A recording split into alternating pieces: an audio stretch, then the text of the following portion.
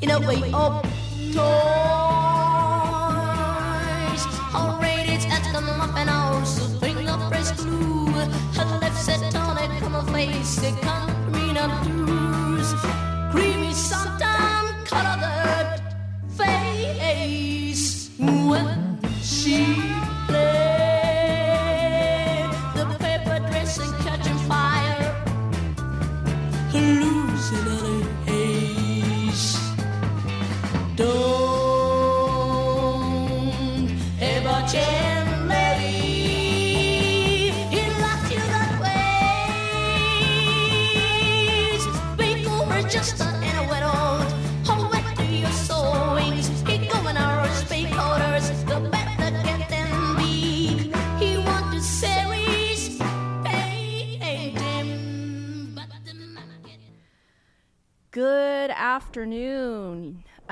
You are listening to WVEWLP Brattleboro 107.7 FM, your community radio station. And you are listening to Indigo Radio. We're here to deepen our understanding and make connections. We're on the air every Sunday at 1 o'clock. We're a group of educators seeking to learn through engaging with others in our community and throughout the world. And you can also find us on Facebook and on Twitter and on Instagram and all those amazing places. And the views and opinions are our own, that's expressed on this program, the hosts and the guests, not the radio station. I'm Nina Kunimoto, and I'm Michaela Sims. You want to introduce our guest? And Sure. We're very excited to have Dr. Karanja Keita Carroll, PhD, current faculty member of the Department of Black and Latinx Studies at Baruch College. His teaching and research interests revolve around African-centered theory, methodology, with an emphasis on social and psychological theory. An advocate for prison education, Dr. Carroll has also taught and held workshops and lectured in state-sanctioned correctional facilities throughout Pennsylvania and New York. What else? Are we missing something, Dr. Carroll? No, that's good. That's good. I'm open to being corrected all times. Well, welcome. We're so excited to have you. Thank you. I'm excited to be here. Excited to talk and build with you all about political prisoners and some of the work that I do and trying to bring attention to their realities. Yeah, so it says here, like, you organize with Malcolm X Grassroots Movement, the Northeast Political Prisoners Coalition, and we'd love to hear more about the organizations that you work with and your work. Okay. I mean, I think that the easiest way to explain the organizations that I work with is like an evolution of how I got connected to doing work around political prisoners. And I will try to give you the short version of it because it's kind of long, but it goes back to work that I started doing when I was in graduate school. I earned my master's and PhD in African American Studies from Temple University in Philadelphia. I was completing my master's degree, and we got a letter or email that came to the department asking people if they wanted to participate in like prison education programs, and that began my work around prison education. And by the time that I was teaching at SUNY New Paltz, I started continuing doing that prison education work, and I came across the writings of Jalil Muntakim, who at this time was incarcerated. He's now free, but I was introduced to Jalil and introduced to his work, and then I just started connecting with organizations. The first organization was the National Black United Front that I was a member of and did work around political prisoners, like just learning about their realities, reading their narratives, and just trying to understand what a political prisoner was and so forth and so on. From the National Black United Front, I then got connected with the Malcolm X Grassroots Movement, and MXGM is an organization of Africans in America. We refer to ourselves as New Africans, and our mission is to defend the human rights of our people and promote self-determination in our community. And in the midst of that work, political prisoners are essential to the work that we do in engaging their realities. From MXGM, I live in New Jersey, and I also got connected with an organization known as the American Friends Service Committee. There was every year that at a place called Refoul in Newark, they usually do a Sada Shakur birthday party. And maybe 5 or 6 years ago, I was there, and I was introduced to Ochiri Latulu and Bonnie Kernis. Bonnie and Ochiri do work with what's known as Prison Watch, which is a part of the American Friends Service Committee. Ochiri is a former political prisoner. He was locked in Trenton State Correctional for, I think it's like 26 years, wow. 24 of which was solitary confinement. And when he was in there, the only thing that they gave him was newspapers, and he just started to make these collages. And he makes these beautiful political collages. And I was introduced to him and introduced to Bonnie. And between my connections with Ochiri and Bonnie, we started to do some workshops that were in Newark. From there, I then got connected to the Northeast Political Prisoner Coalition, which is a organization that's based out of New York City. Key members within that organization are former political prisoner Sekou Odinga and Laura Whitehorn and some other key folks who are former political prisoners. And I have worked on and off with them to, bring light to the experiences of political prisoners. And finally, I'm a member of the Black Alliance for Peace, and yes, within them, we have work around political prisoners. So whatever organization I have been connected to, I have tried to find space to highlight and focus on the realities of political prisoners. That's the organizing work, but that same organizing work I bring into the classroom. But you asked about organizations, so I'll stop right there. Right, and we love to hear also about what you bring into the classroom and your work right now. Okay, all right. So in the classroom, right now I teach, and as was previously stated, I teach in the Black and Latinx department at Baruch College, which is a part of the City University of New York. Primarily, I teach classes around racism, but in addition, I teach classes around African religion and spirituality, around Black political theory. This upcoming semester, I'm going to be teaching a class on Black and Brown community organizing, and in the fall, I'm intending to teach a class that's around like psychology deliberation. I'll talk about both of those if I remember in a second. But in my racism classes, we end the semester by talking about political prisoners. We spend the last 2 weeks just kind of making connections between all the things that we've talked about in regards to the realities of racism and white supremacy within this country, and then give examples of people who pushed back. And those people who pushed back are the folks that we highlighting folks like Mumia Abu-Jamal, highlighting folks like Sundiata Acoli, highlighting folks, just all these people that I could run off, but I'm not going to name drop. I'm just let you know that's what we I try to do, because I try to make the connection for my students that, if you are going to be taking risks to change the conditions of your people and change the condition of society, we need to have some examples of people who did it and the consequences that come with those decisions. I make connections between political prisoners and what was known as Black identity extremists, trying to understand that those connections, because I think it's just important to realize that we have to struggle and we have to be able to take risks, but we have to understand the consequences that could potentially come with those risks. Yeah, I love to hear more about your pedagogy, that your African-centered pedagogy, and how that manifests in particular, in general, and maybe in particular in your racism class. Okay. Yeah. So my early work in academia was really concerned with trying to revisit and outline what's known as an African-centered perspective, an African worldview perspective, which is rooted in a set of philosophical assumptions that we argue can be found throughout the African world. It's not just what Africans on the continent are doing. It's not just what Africans in the diaspora are doing, but there are connections as it relates to, how people see and understand the universe, how people understand the nature of what is real, how people attempt to acquire knowledge, how people see themselves. And I use this foundational work and ideas as I think about the work that I do within the classroom. So number one, I see the classroom as a community. I make sure that my students recognize that the conversation that we have is not a conversation that is one directional between myself and them, but is actually a conversation that happens between me, them, their classmates, and between the classmates. I've started to do this one thing recently is we're going over an article, going over a chapter, and I just stop and walk out of I say, listen, I'm leaving the classroom for 5 minutes. Y'all go take these markers and write everything on the board that you think is important. And I just leave. I walk around for 5 minutes in the hallway, and I come back, and they determine what is going to be the content of the discussion that we're going to have.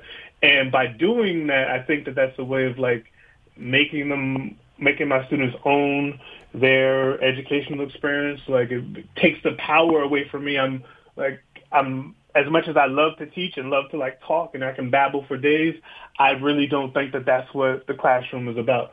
I think the classroom is about engaging, understanding ideas so that you can explain them in a safe space, so that you then have the responsibility to leave that safe space, and explain that stuff to family, friends, whomever.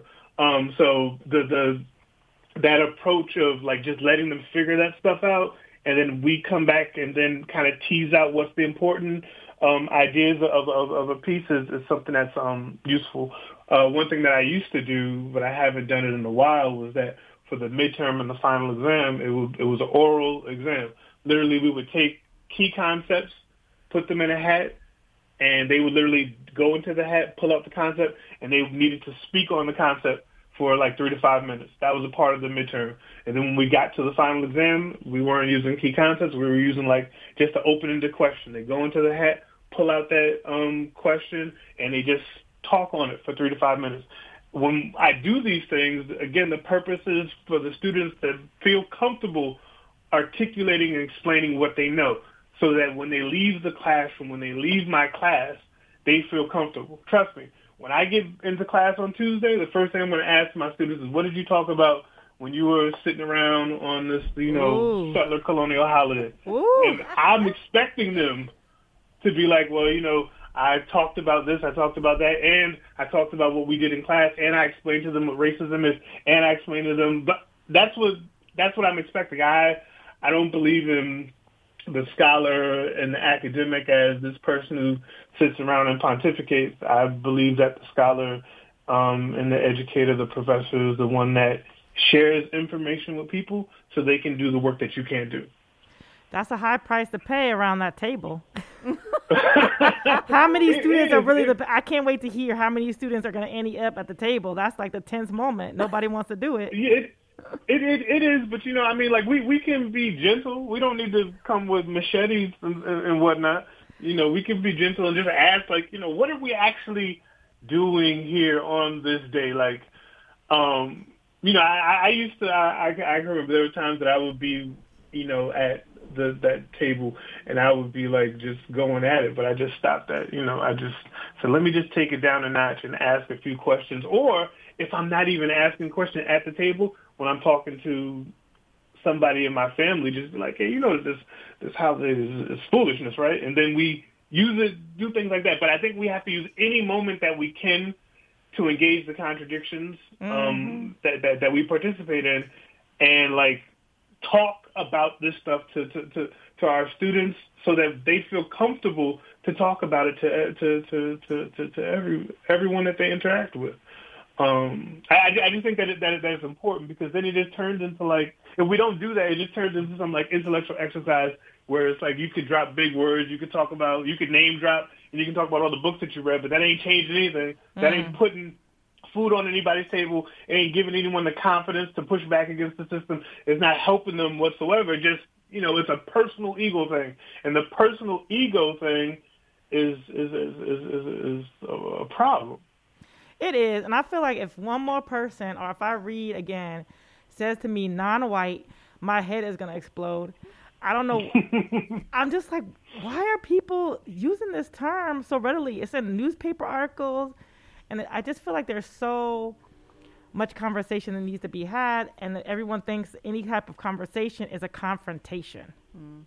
Yeah, I mean, but I think, because we, Marimba Ani, this scholar, organizer who used to teach at Hunter College, would talk about how,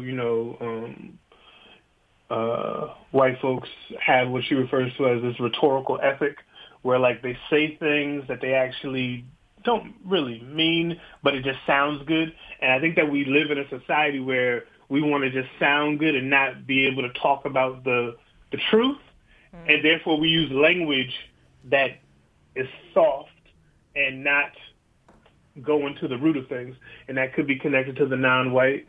It could be connected to how people overuse people of color, like all of that language. And it kind of speaks to even, the reaction to critical race theory that goes on, which is a total like foolishness when it comes to like how people don't understand that this legal theory is not taught in a whole bunch of law schools, and you think that your second grader or third grader is going to be learning about some legal theory. It's like, no, that's not what's going on. Having a conversation about race and racism is not critical race theory. Okay, but that's what they think. They take that term critical race theory and they turn it into something else. Turning it into something that fits their agenda of, oh, we can't have this discussion. That's right. Well, let's go into a quick song break. So the songs today were recommended by Karanja. So thanks for the recommendations. So we're going to start. Our first song here will be Malcolm Garvey Huey by Dead Prez featuring RBG. And so, give us a moment here.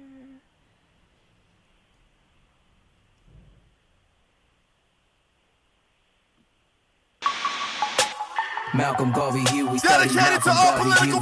Their life was like a movie. Study Malcolm Garvey Huey. Malcolm Garvey Huey. Malcolm Garvey Huey. Their life was like a movie. I die, I organize. Everything I do's revolutionize. I build what's good for the whole damn hood. Study G's like these, really think you should. I study Malcolm Garvey Huey. Malcolm Garvey Huey. Marcel Cody with the Uzi. Listening to Fela Kuti. I'm Ogun with the machete. Especially if it's Delhi. Got the Santos for the Hexy to protect me, so respect me. This is heavy, legendary, revolutionary. My wifey, she resurrect me when they thought they had me buried. Took me out the cemetery. Now it's family over every, cause it's all that's necessary to avoid the commissary. I'ma live for you five, so I stop getting high. If you know, then you recognize it's that black and brown pride. This the power of the mind. RBG, God divine. You can see through the lies if you could read between the lines. I live, I die, I organize. Everything I do revolutionize. I build what's good for the whole damn hood. Study G's like these, really think you should. Study Malcolm Garvey Huey. Malcolm Garvey Huey. Study Malcolm Garvey Huey. Malcolm Garvey Huey. Malcolm Garvey Huey, Bunchy Bobby, Pac and Tukey. Sitting by the door so you can say I'm acting spooky. Just like in the movie, son, you better pack your toolie. Niggas switch be acting fruity, you'll be cracking like they pookie. Rather smoke a doobie than be burning and eluding. Bang, bang, pig shooting, we should blame Rudy Julie. Yanny for the camera, shine a white and nose candy. Let you banging on the system, you a gangster wearing panties. RBG, my family from the Bronx to Miami. Police cannot stand me, Pacquiao like a Manny. Call me Little Bobby Hutton, cause I'm first to push the button. Rappers don't be saying nothing to the system, we say fuck them. This is for Nahanda, Mama C, Mama Akua. All the real OGs, I'm a soldier cause you told me study Malcolm Garvey Huey. Malcolm Garvey Huey. Malcolm Garvey Huey, I'm reporting in the duty. Sticky, icky, yours truly here for duty. Don Davino, M.A. Uno, you know how we drop the jury. This is real, not a movie, not Mickey, Donald, Goofy. I'm a soldier, I avoid a bitch nigga like the cooties. Screw face in a hoodie. Fresh pair of khakis, we could do this like we fam or go to war like the Apaches. For whatever, I stay ready. I learned that in Tallahassee. Babatunde used to school me as a juvie, skipping classes. Never let the system use me. My duty is my passage. Watch the homies in your army. They don't always show their badges. Keep your family living healthy. Teach your children about their blackness. Teach your wifey how to use the ratchet. This shit is classic. Get your food, clothes, and shelter. Fuck the system, pimp it backwards. I ain't hating. I'm just saying, if you wanna be a rapper, study Malcolm Garvey Huey. Malcolm Garvey Huey, study Malcolm Garvey Huey. Malcolm Garvey Huey, study Malcolm Garvey Huey. Malcolm Garvey Huey, study Malcolm Garvey Huey. Malcolm Garvey Huey. A technical approach is designed to get certain. Welcome back. You're listening to Indigo Radio, and that was Malcolm Garvey Huey by Dead Prez and featuring Divine RBG. And so today we're talking about political prisoners and Dr. Karanja Keita Carroll's work and his teachings also. And so we have Dr. Karanja Keita Carroll as a guest. And so the song we just heard talked about Bobby Hutton and Malcolm X, who were murdered by the state. And this also reminds me of Tupac Shakur, Fred Hampton, George Jackson, and other people who were assassinated. And so could you talk about your thoughts on state-sanctioned murders of Black political activists, and why were some activists targeted in that way? Yeah, I will talk about that, but I'm going to step back a second to tell you that I start all of my classes with music. Oh. So, yeah, one of the things that I try to do is, find politically conscious music, share that with my students, and then have my students analyze lyrics and explain the songs. And my thinking is that if they can explain these songs, they can then go on and analyze these articles and explain the articles. Mm-hmm. So, I've played that. I don't know if I played that this semester, but I usually play that song every semester and have people, ask questions and pull out some stuff. But the question about state-sanctioned murder, so we have to understand political prisoners and, how some have been victims of the state in a variety of ways, including being murdered, is we have to understand COINTELPRO. COINTELPRO is the counterintelligence program created by the FBI.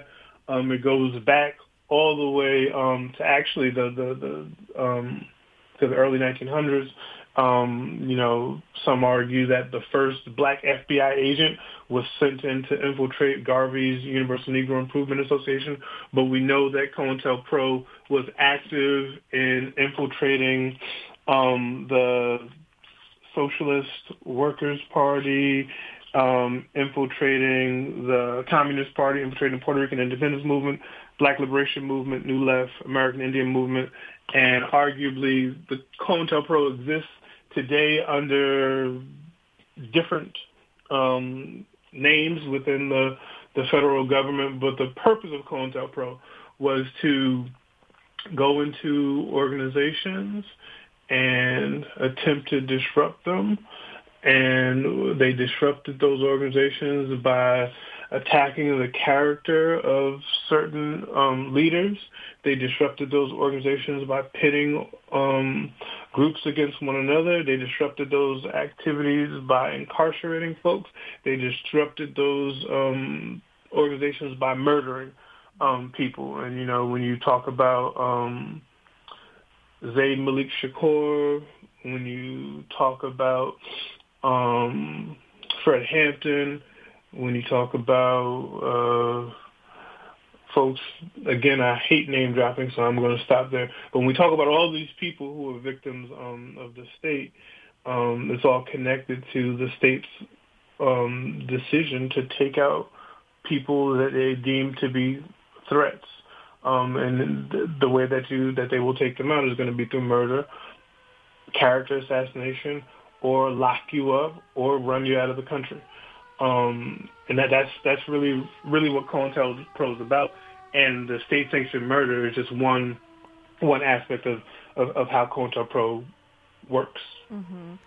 I would have to say that this is definitely not name dropping. That people need to hear the names, and not so many of us don't know about what's happening in the world and what's happened to other humans. That saying people's name, I think, is important part of this process for people to learn and like to write it, take a pencil, write it down, and look it up. Mm-hmm, mm-hmm. All right. Well, if that's the case, then I'll drop some more names that we should be mindful of when we're thinking about political prisoners. And I'm not going to go through every single person, but if you want to go through every single person, you can go to the Jericho Movement's website. Mm-hmm. Jericho Movement, their website lists current and past political prisoners, and their website is www.thejerichomovement.com. You can click on prisoners. You can see those who are current political prisoners, but there are some that I highlight that are just connected to the work that I am interested in and I've done, and they just highlight these people, with folks like H. Rap Brown, mm-hmm. who is alive but is incarcerated on trumped-up charges, that we know that his incarceration is politically motivated. We know that the state saw him and sees him as a threat. That's why there's gag orders and why he can't talk to, media outlets, so forth and so on. There's folks like Mumia Abu-Jamal, who was on death row but is now still locked up in Pennsylvania. Mumia is probably the most well-known political prisoner. He was a journalist. He was a member of the National Black Journalists Association, former member of the Panthers, and when you look at what happened with Mumia, when you begin to put the stuff together, you realize that again, folks saw Mumia as a threat. They had the ability to pin the murder of Daniel Faulkner on him, and that's what they did. Other folks, Ed Poindexter. Ed Poindexter is someone that I'm trying to do more research on and learn more about, because I think that he is a political prisoner that, they all need to be free, but I want to put some time and energy into Ed Poindexter, who is a political prisoner in Omaha. And there's others.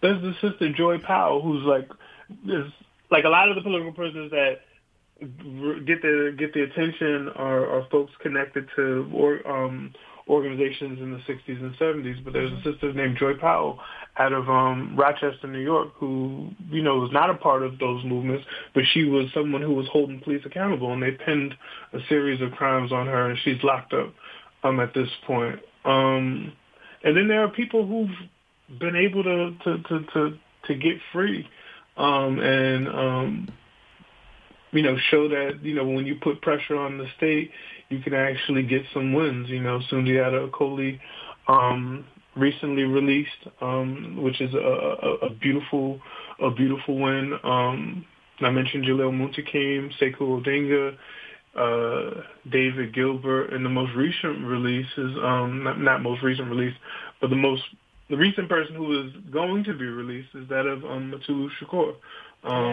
Yes. And this, I believe the date's December 16th, when he should be freed from federal prison. And that's the brother who started the acupuncture program with the Black Panthers. Yep. Yeah. Yep. He, Mutulu was a member of the Republic of New Africa. He's 72 years old right now, father, grandfather, healer, human rights activist, and a new African freedom fighter who will be released. But one of the things that we need to be mindful of is that we put pressure on the state to get folks free, but we need to be concerned with how we support them once they get out.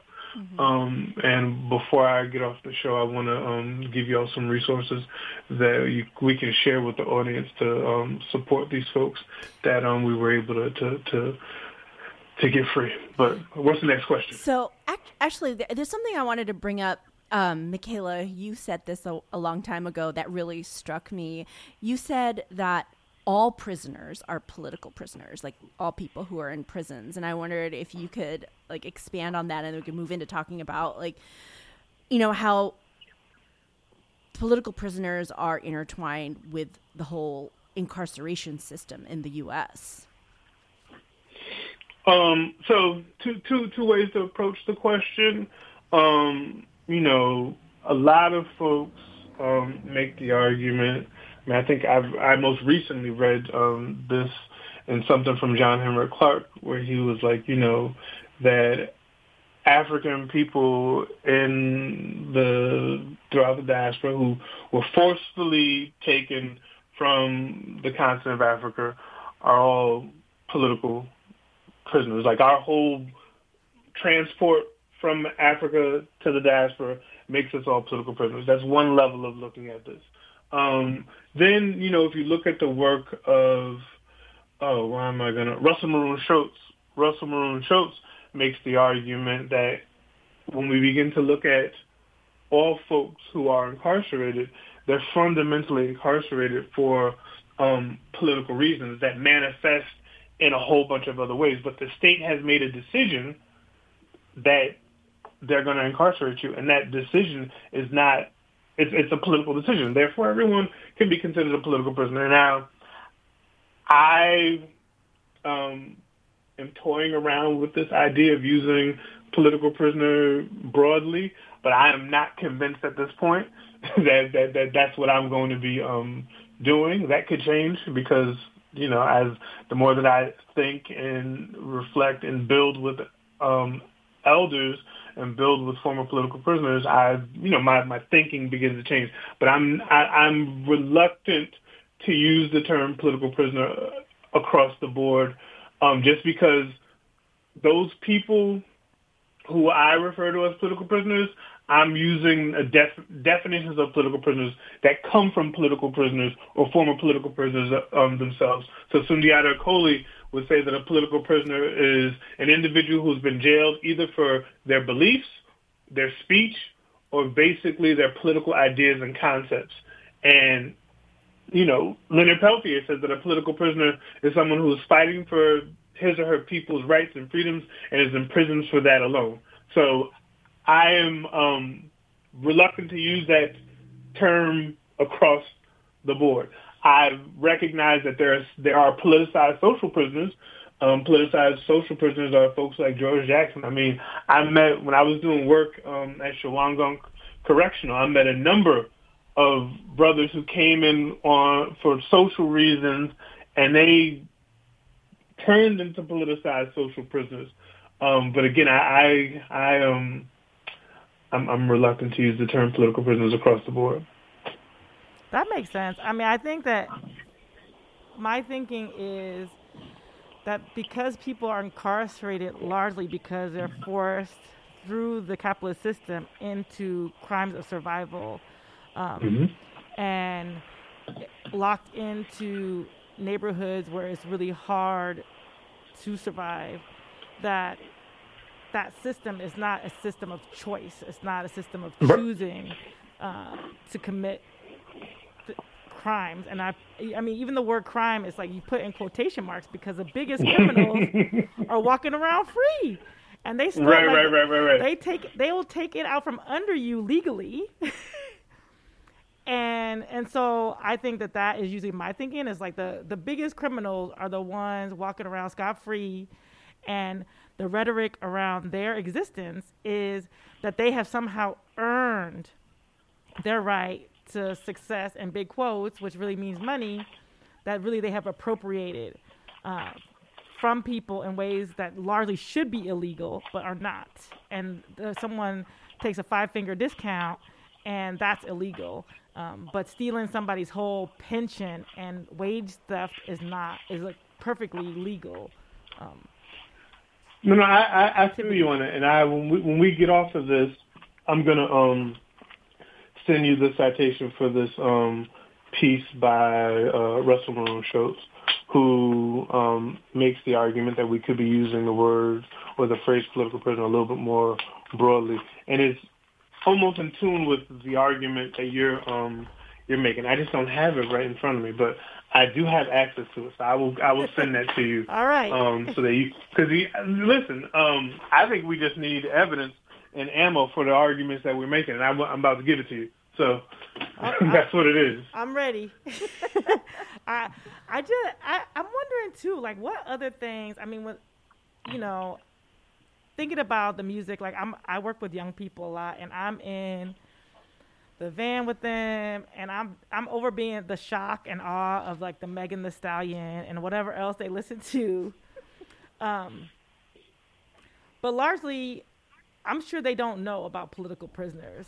And so what are some basic things that you think that for your students and even people who are younger, even I have small children, that they should know about political prisoners? Well, I think the first thing that they should know is that they exist within the United States. Mm-hmm. I think that all too many times when we think of repressive governments, we think of folks outside of the United States. That's just part of the socializing and schooling that we that we experience here. So the first thing is to recognize that they exist. The second thing is to know the names of them and know what got them to be incarcerated for political reasons, and then begin to connect that to things that are going on today, and begin to connect that to how people attempt to resist. And somebody said to me, all of us are one step away from being a political prisoner. As long as we resist, and as long as we're active in our resistance, there's no reason. I mean, the state has the ability to pin stuff on folks, because all the people that I've talked about and mentioned in names, they were all pinned with, primarily trying to take out a member of law enforcement. And the only thing you need to do is be at the wrong place at the wrong time. And, you are, pinned with trying to take out law enforcement. And from there, they'll then say, oh, this person is connected to this organization that's doing this, that, and the other. Oh, that was politically motivated. And, this person is a cop hater and all this other stuff, because they're, abolitionists. They take all that stuff and then construct a narrative of who you are. And then they've politicized, your actions, and then pin something on you. But again, I think it comes down to basically knowing that political prisoners exist, knowing what a political prisoner is, knowing who they were in the past, and knowing how that's connected to resistance actions and activities today. That's, to me, that's the basic, Right. Over the course of the semester, we're able to talk about a lot more and make connections. But if you want the 1, 2, 3, 4 punch, that is what it is. And I guess I have another question, because you said that in your answer just now that they politicize people's actions. I'm wondering, do you see your work in the classroom as a political act? Because largely we've told in the classroom that we're supposed to be objective. And, I'm wondering what those words mean to you, especially in this time of heightened scrutiny in academia and the field of teaching.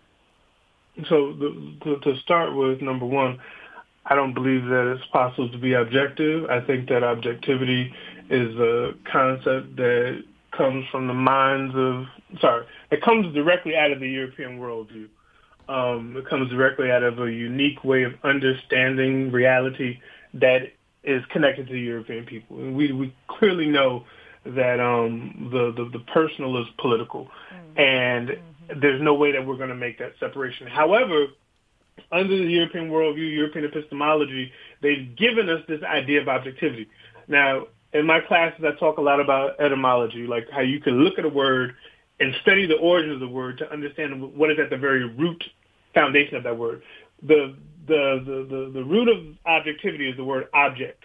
And literally, objectivity is about throwing space and separation between you and what you're trying to study. Literally, the OB is to, ject is throw.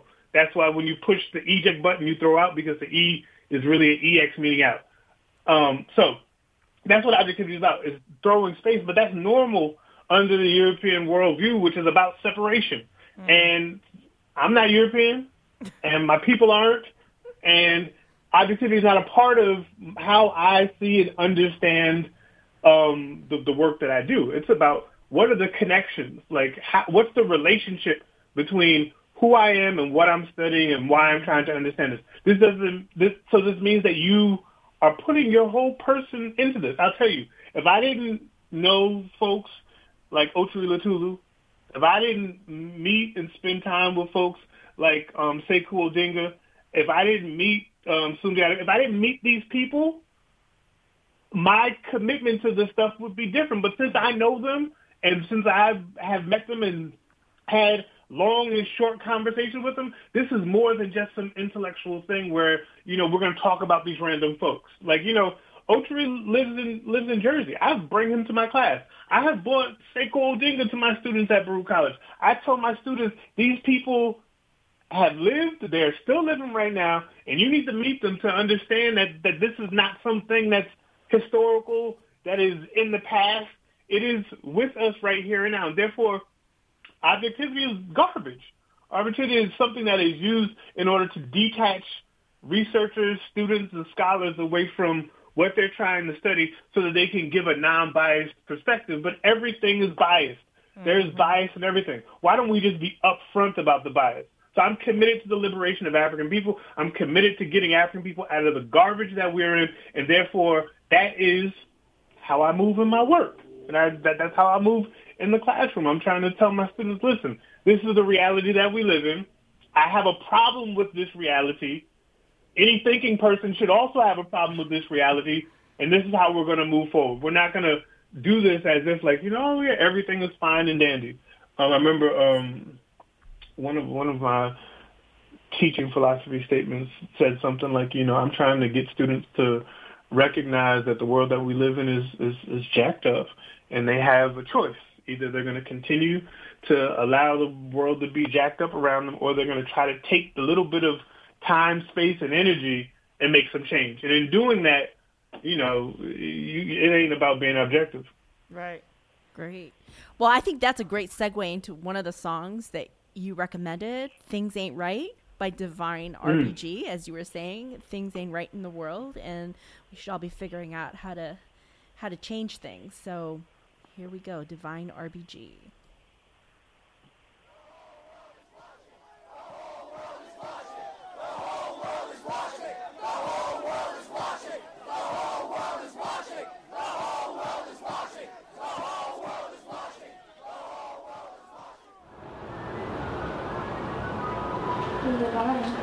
Divine, Dad, there's no milk or cereal and I'm hungry. You checked the refrigerator? Yes, we don't have any milk or cereal. We need food. All right. Give me some.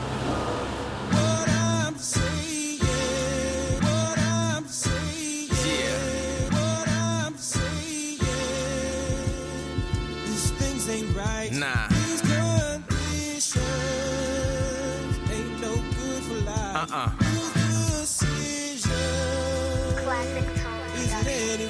Politics is a pot of tricks. Politicians only poly with the people trying to get what they trying to get. Get you for your ideas, resources in my years. Nothing's been done for the people that live right here. The Bronx still burnt down, young people get turned out, thinking that living off the system's gonna work out. Addicted to the welfare, no quality health care. Been to hospitals in the Bronx, is living hell there. Been on Section 8, been eating free lunches. Been job hunting for summers and still nothing. I know that the change he promised, it ain't coming. I know politicians be lying, they stay frontin'. If we want change to come, it's on us. And the almighty dollar is the one you can't trust. Unemployment up, crime rate up, education cut, the war's on us.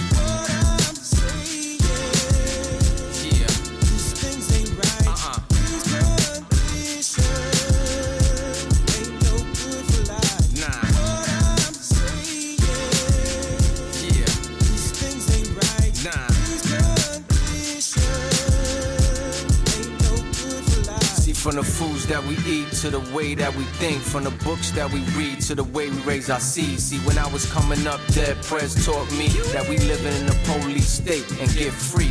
Malcolm taught me to get free by any means, and Garvey blessed me with that red, black, and green. Now I got jurisdiction to bang on the system and bang on a phony blood-sucking politician who always makes promises but never acknowledges the lifetime it takes to pay back loans from colleges. They wanna be a Lumi but don't know what Masonic is. They tweeting for the truth, don't know where to follow it. A lot of hashtagging, false flagging, and backstab. What happened to the honor and loyalty to the Black Panthers? What happened to the G. Scott Herons and G. Pratts? What happened to the black and brown taking this back?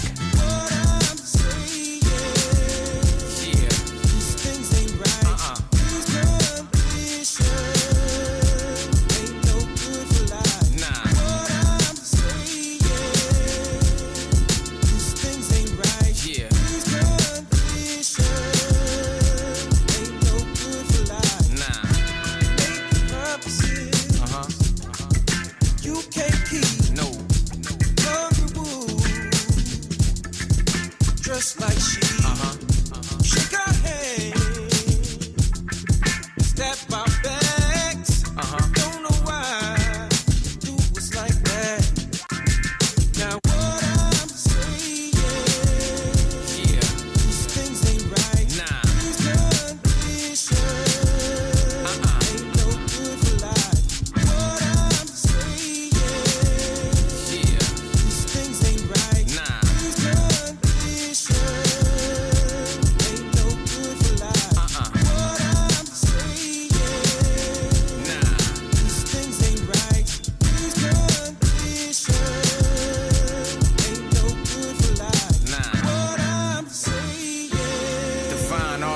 these things ain't right. These classic tone. Ain't no good for life. Salute. The truth. Is it anyway? R.I.P. Rest in power.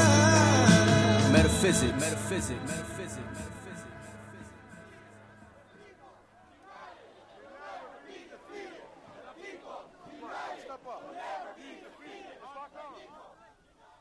Welcome back. You're listening to Indigo Radio on WVEWLP Brattleboro 107.7 FM, your community radio station. The views and opinions expressed on this program are those of the host and guests, not the radio station. And you can catch us here every week at 1 o'clock. And today our guest is Dr. Karanja Keita Carroll, who teaches in the Department of Black and Latinx Studies at Baruch College. And he's also involved in organizing around political prisoners. Something I noticed also, you mentioned earlier that you work with the Black Alliance for Peace. And I follow them like on social media, and they do a lot of work to fight against AFRICOM. And I think that, like, you know, you had earlier mentioned that, you know, we think about repression being outside, but we also repress others elsewhere, not just in Africa, but in other places. But do you do any of that work with them, or is it just political prisoner work? I mean, I'm a member of the BAP, the New York coalition within BAP. So I do support those actions around, anything that BAP does. But like I said, I primarily do stuff connected to political prisoners. But I helped organize a Shut Down AFRICOM discussion at NYU a month ago with members of BAP. But, you know, that's not my wheelhouse. Gotcha. I mean, there are some things that we do within that beyond political prisoners that I've, you know, my heart is in, but I leave that to the folks within BAP who are doing that. But if you want to talk about the relationship between the military industrial complex and the current police system within the United States. We can talk about that. Yeah. If we want to talk about, the weapons exchange programs that happen between the military and these small little communities throughout the United States, we could talk about that. If we want to talk about the training of police officers in Israel and how this impacts practices that are used in New York City, all of that, that's all a part of what we do within BAT. Because it's about trying to understand what is the relationship between us Africans who are here in the United States and America's foreign policy, and the stuff that is going on outside of the United States impacts us here within the United States, and we need to be holding the government accountable. So it's not just the domestic stuff; it's the international work as well. But like I said, for me, a lot of my concentration is around political prisoners. Gotcha.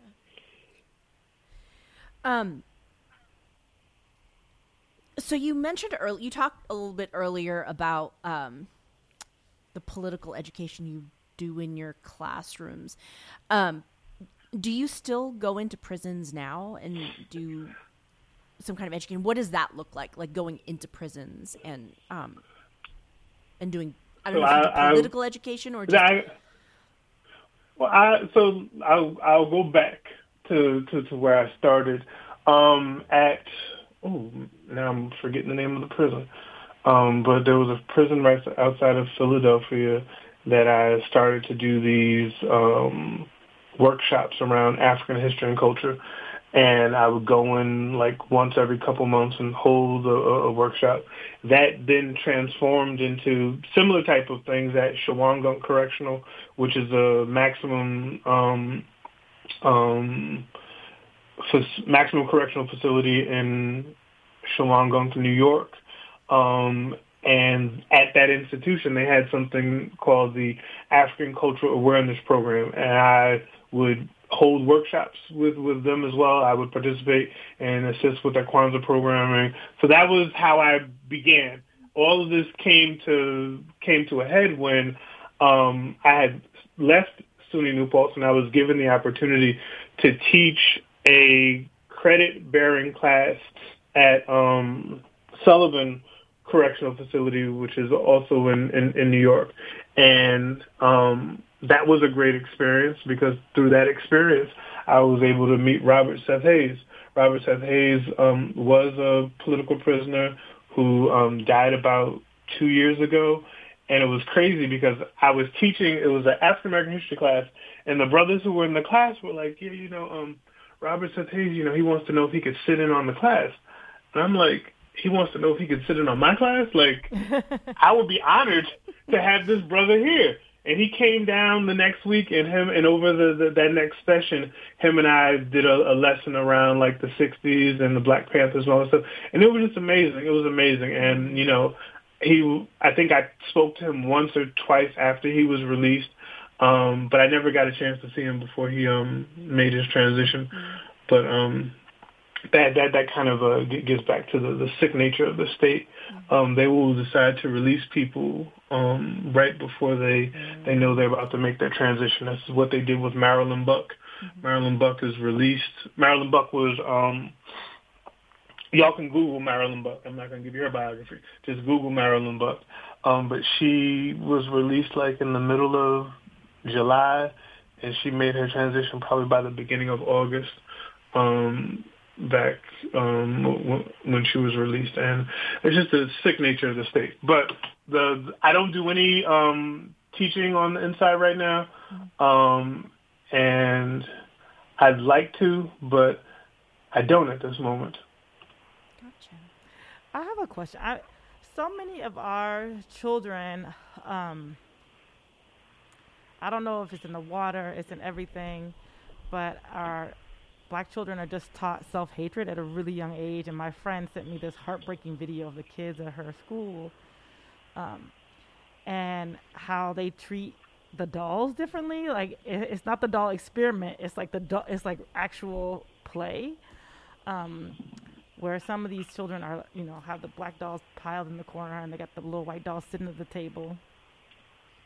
And I'm just wondering, what in your work and in your life and in the classroom do you think addresses the messages that we receive on a daily basis, that who we are is wrong? And you touched on some of it, but yeah, I mean, so my background is, the first class that I ever taught was African psychology class, African-centered psychology class, and questions of identity are connected to the work around African psychology. And I would teach African psychology classes up until probably the last 5 or 6 years. So a lot of my work, even the work that I teach around religion and spirituality, is connected to arguments connected to African psychology. African psychology is a approach to psychology which is rooted in the African worldview. It is rooted in this notion that to understand the self, you understand the self as fundamentally immaterial or spiritual. You understand that behavior is a manifestation of this immaterial being that exists who we are. Arguably, if you go ahead and look at the origin of the word psychology, you do that etymology that I talked about before, that psyche, according to the Western approach, tells you that it's connected to the mind. But when you go a little bit deeper, we have a concept that comes out of ancient Egypt known as the saku, which is the soul, and therefore African-centered psychology is concerned with understanding who we are at an immaterial level. That then speaks to the confusion that we manifest and we put into the world when we participate in activities that are connected to our self-hatred. One of the reasons why I start my classes with music is to introduce my students to artists who are saying something very different from what they're getting on their mainstream radio. Because if they can get music that begins to have them reflect about who they are and ask questions about who they are, that is that's the start of it. Because a lot of the stuff comes from the things that we just take for granted. Like, we take certain things for granted and we get these messages and we don't begin to question the messages. It's funny, when I was thinking about the songs to send y'all, I didn't send y'all anything from this group called SAULT, SAULT. And they have some dynamic music. One of the songs is entitled, I think it's called Little Boy. And, the chorus is something along the lines of little boy, when you grow older, I will tell you about the boys in blue. And, it's about the relationship between the police and black folks. And when I played that for my students were like, isn't it insane that that there's this music that is about, I'm going to tell you about the police when you're a little bit older, but you need to know about them. That just speaks to our reality. But for me, in a nutshell, you got to approach this topic through art and through music and through those things that allow for folks to just think in ways that are not so smack you in the face. It's not like you can walk up to them and throw them a stack of books and be like, read and you'll get it. No, you need to be able to have very basic conversations. And I think music, for me, is that avenue that I do that. Oh, thank you. Great. Well, our hour is up. We really appreciate you taking the time to talk with us. Thank you so much. I definitely. Before I go, I do want to. Yes, tell us how to support. Yes. Yeah. So in regards to the Mutulu Shakur, you can go to www.cadnational.org/donate. As a matter of fact, what I'm going to do is, when I'm done, I'm going to send you a series of links that can be used to support Mutulu, support Sundiata Acoli, and support some other folks who are released or recently released who deserve some type of attention financially. Because when folks get out, we have to realize that they're coming out with the clothes on their back.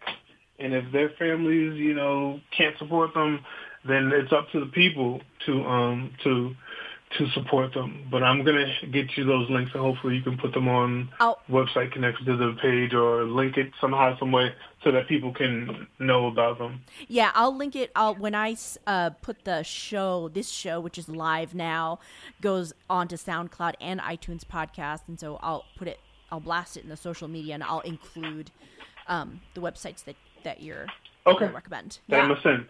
That works for me. I thank you for the opportunity. I'd love to come back because we need to talk about death row. Okay, we need to talk about folks on death row.